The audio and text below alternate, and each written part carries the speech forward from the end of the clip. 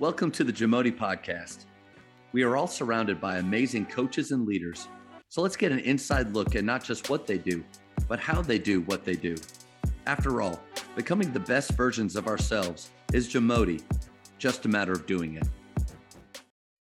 So we've talked about some of the good things that you've done. Now the question is, if you could go back, 30 plus years in it, what are some things that you wish you would have maybe learned or done when you were starting out? We've talked about it tonight, shooting. I wish we would have spent more time shooting. When I grew up and you grew up shooting, we did it because we loved it. We did it on our own. When I first started, I thought, our players will shoot after practice. They'll hang out after practice and shoot like we did. No, it's not happening. And so I would have spent more time shooting, doing what we do now. If I'd had the files that I have, or the games that we have, or the competitions that I've stolen, we would have been a whole lot better. I really feel like Wes and we just stumbled upon a style of play and a way of thinking that was foreign to both of us, because he would tell you right now, like, he never played this way and never coached this way. As far as a free flowing offense where guys are free to take the first open one that they get, they don't have to Hoosiers pass the ball 5 times before a shot. They just don't have to do that. And I never played. Coach T, I love Tommy Thomas, and he taught me so much about the game, and he let us play because we had 2 NBA players coming up behind me, and and me and a couple of seniors, we weren't bad. So, but we didn't spend time in practice doing that. So, but I look back at how lucky Wes and I were to have a bad year grinding and scouting and trying to pack line it up.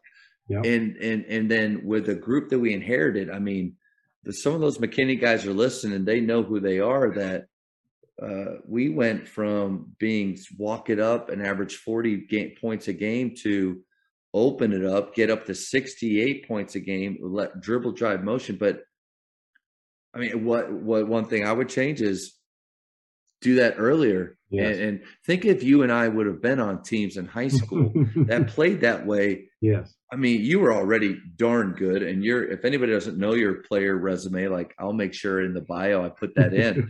But man, it's just so different now. Let's keep going. I'm sorry. Well, I remember we were playing at West when, I don't know if you were there with West at that point, but I remember we were in the same district. You're grinding it out. You're playing Indiana, Bob Knight motion offense, and which is great. Love the concepts, but it is great. You're right. Yeah. And you remember, I don't know if you were around, but I know you dabbled with Grinnell. One year playing at West, maybe it was a midlife crisis, but we did it. We did it for about 6, 7, 8 games. Loved it. Loved everything about it. And then there was mutiny. It was the better players weren't playing as much time. They didn't get as much time on the time, but possessions. Their stats were better. Their stats were better. They were scoring more. They were rebounding more. But it was that concept of, the guy 12 and 13 men are playing. It's the shifts, man. It's the shifts that high school players just can't wrap their head around. I'm so glad you brought that up. I wasn't going to, but I am like you. I'm a lover of the system. Yes. And it's intrigued. Okay, Coach, I've never done crack. I've never done it. I would imagine it's like once you do it, how do you go back to, I'll edit that out. I remember we had some, I guess mutiny is the best way to describe it. And this was mid-season, and we had a come to Jesus meeting, and we went back. I said, okay, it's your choice. And it had to be majority, though. We're all in, or even if one's not, we're going back. And we went back to the normal way of playing. And there was nothing necessarily wrong with that, but I loved it. Maybe after I retire, maybe you can hire me. We'll do Grinnell. We went to a clinic in Florida with Coach Arsenault was there, and the other guys that ran. I loved it. Coach, my Wrong place, wrong time. My wife Wrong place, wrong time. my wife is back behind me, and I have. She was with me in those times when I went to the system at Faith. Coach, I did a parent meeting at the beginning of the year to get everybody excited. And then the I guess what was the hardest thing was seeing the pure joy and fun that the kids were able to have. It is a huge shift in your thinking. Like when Arsenault says, I'd rather get scored on quickly than get a stop playing good defense for 30 seconds, like that'll blow your mind. But he's right in that style of play. And when you can get there to where you don't mind how they're scoring, but you're all about how quickly you can go down there. I mean, we won 114 to 103 in a regulation of a high school game with no shot clock against two teams that don't have just superior athletes. But all players had a great time. I saw teammates that normally wouldn't come off the floor on the bench cheering for dudes that normally wouldn't play, hitting threes. We shot 60 threes in a game one time. Like it was just chaos. Football guys came in, culture changed, and we had to scrap it. You got to be all in. If you're not all in, it's not going to work. Yep. But here's what we're going to do. I can't remember which, I've listened to too many Jamodi podcasts, but on one of them, they interviewed you at the end. They gave you the questions. Who was that? Which coach was that? Oh, wow. Yeah. Speed round? It wasn't Dave Love, was it? Was it the? Yes, it was Dave Love, the shooting coach. Yeah. Well, he interviewed you and you said place you'd want to go. And you said to Grinnell. Yes.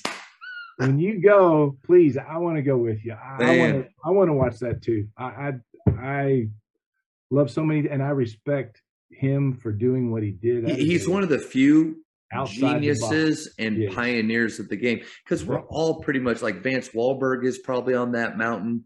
And I'm learning about some other guys too that are changing in the game in some ways, and maybe have been doing it, but not necessarily out in the open, but he is one of those guys. And I had him on. I don't know if you've had a chance to listen to his episode. Dave Arsenault? Yeah, I had him on. Sure. But again, Jana's back there because there's just times, and in my office at school, like, right back here. So I have all of his books, The Road to 138, because The Road to 138 really it details the start of why he did it, all the teams that he had do it, up to Jack Taylor, who scored the 138. But I can't look at him, I can't read him, because there's a part of me that longs to go back there. And I've told Matt Garnett that, like, about him and I. But there is the sweet spot, I think, of the D3 level where athleticism is pretty much the same across the board. You're getting the same kids, but they are going there knowing what they're in for. And like he said in one of his interviews, he's like, guys, listen, people paid money to come watch you play. Let's put on a show. Yeah. That's it. And then George Barber, don't get me started. George Barber at Greenville has a sign in his locker room that says, devalue winning so freedom can flourish. I asked my AD, who's a great guy, Coach, can I put that in our locker room? He said, absolutely not. So I won't go back. I can't. Jana, I won't go back. Maybe that'll be in our future.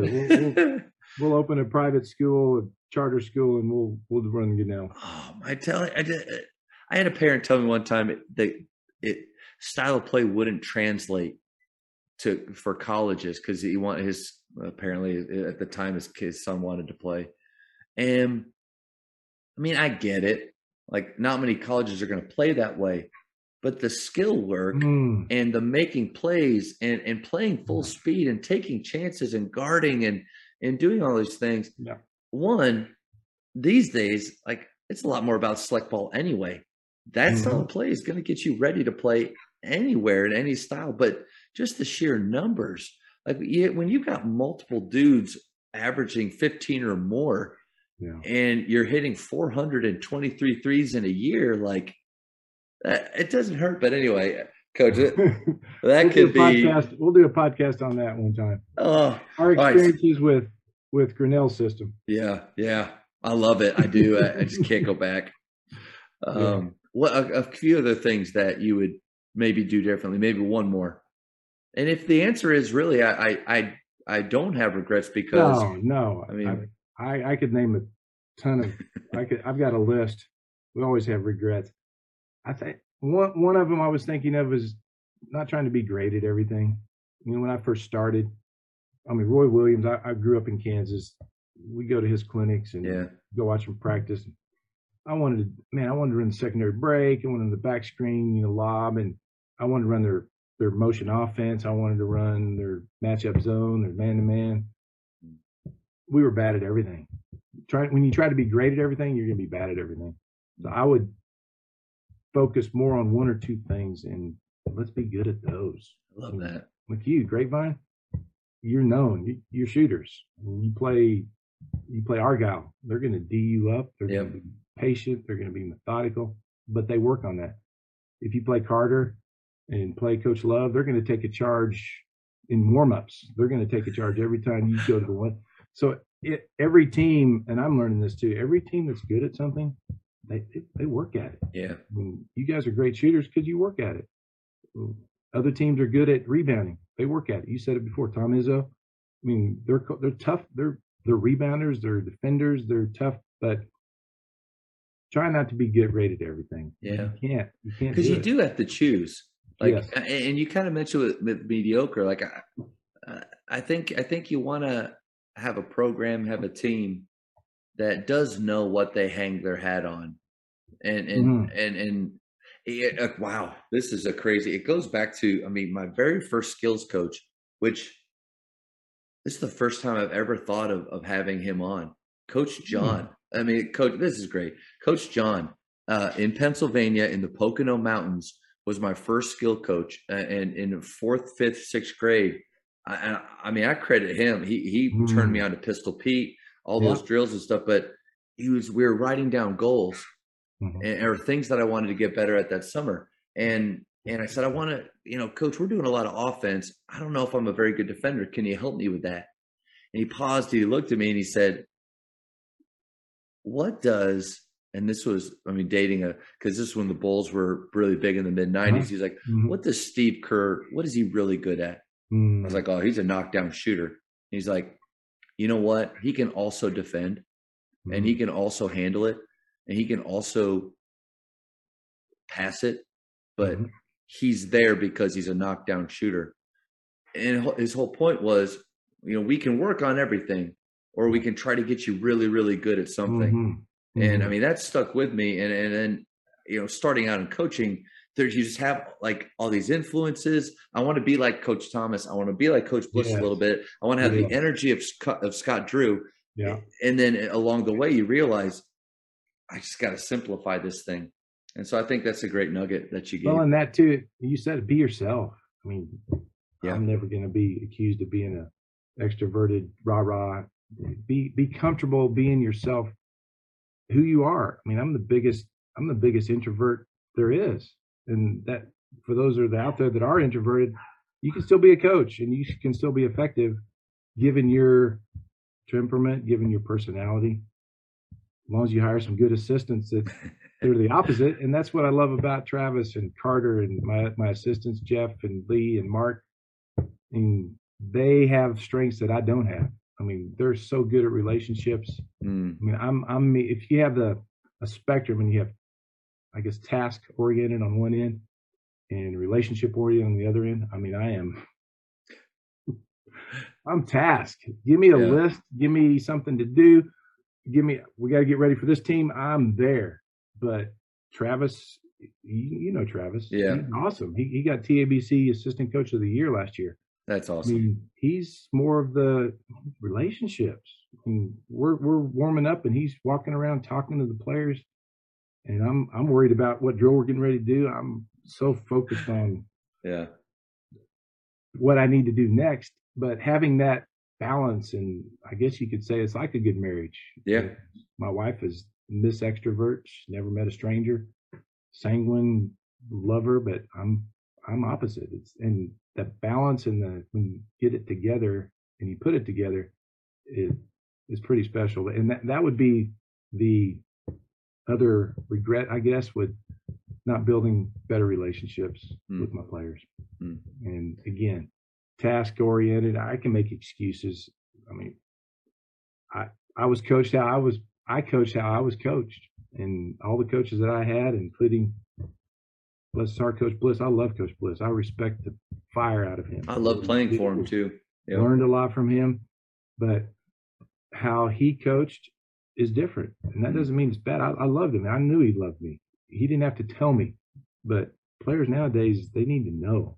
And I assumed that they knew that I cared for them, but a lot of times I didn't communicate that. And I'm better at it now. I'm not great at it, but that's another growth area for me, to keep getting better at letting them know that I care. I don't want to be their buddy. I'm not their friend. I'm way too old to be their buddy right now. There's a balance. Yeah. You want the respect. To me, I'd rather have the respect first, and the friendship comes. The friendship comes after they've graduated. But if I did it again, I'd have better relationships with my players. Thank you for checking out today's episode. Please take a moment to subscribe to this podcast, share it with your fellow coaches, and find us on social media for what's coming up next on the Jamodi Podcast. It's just a matter of doing it.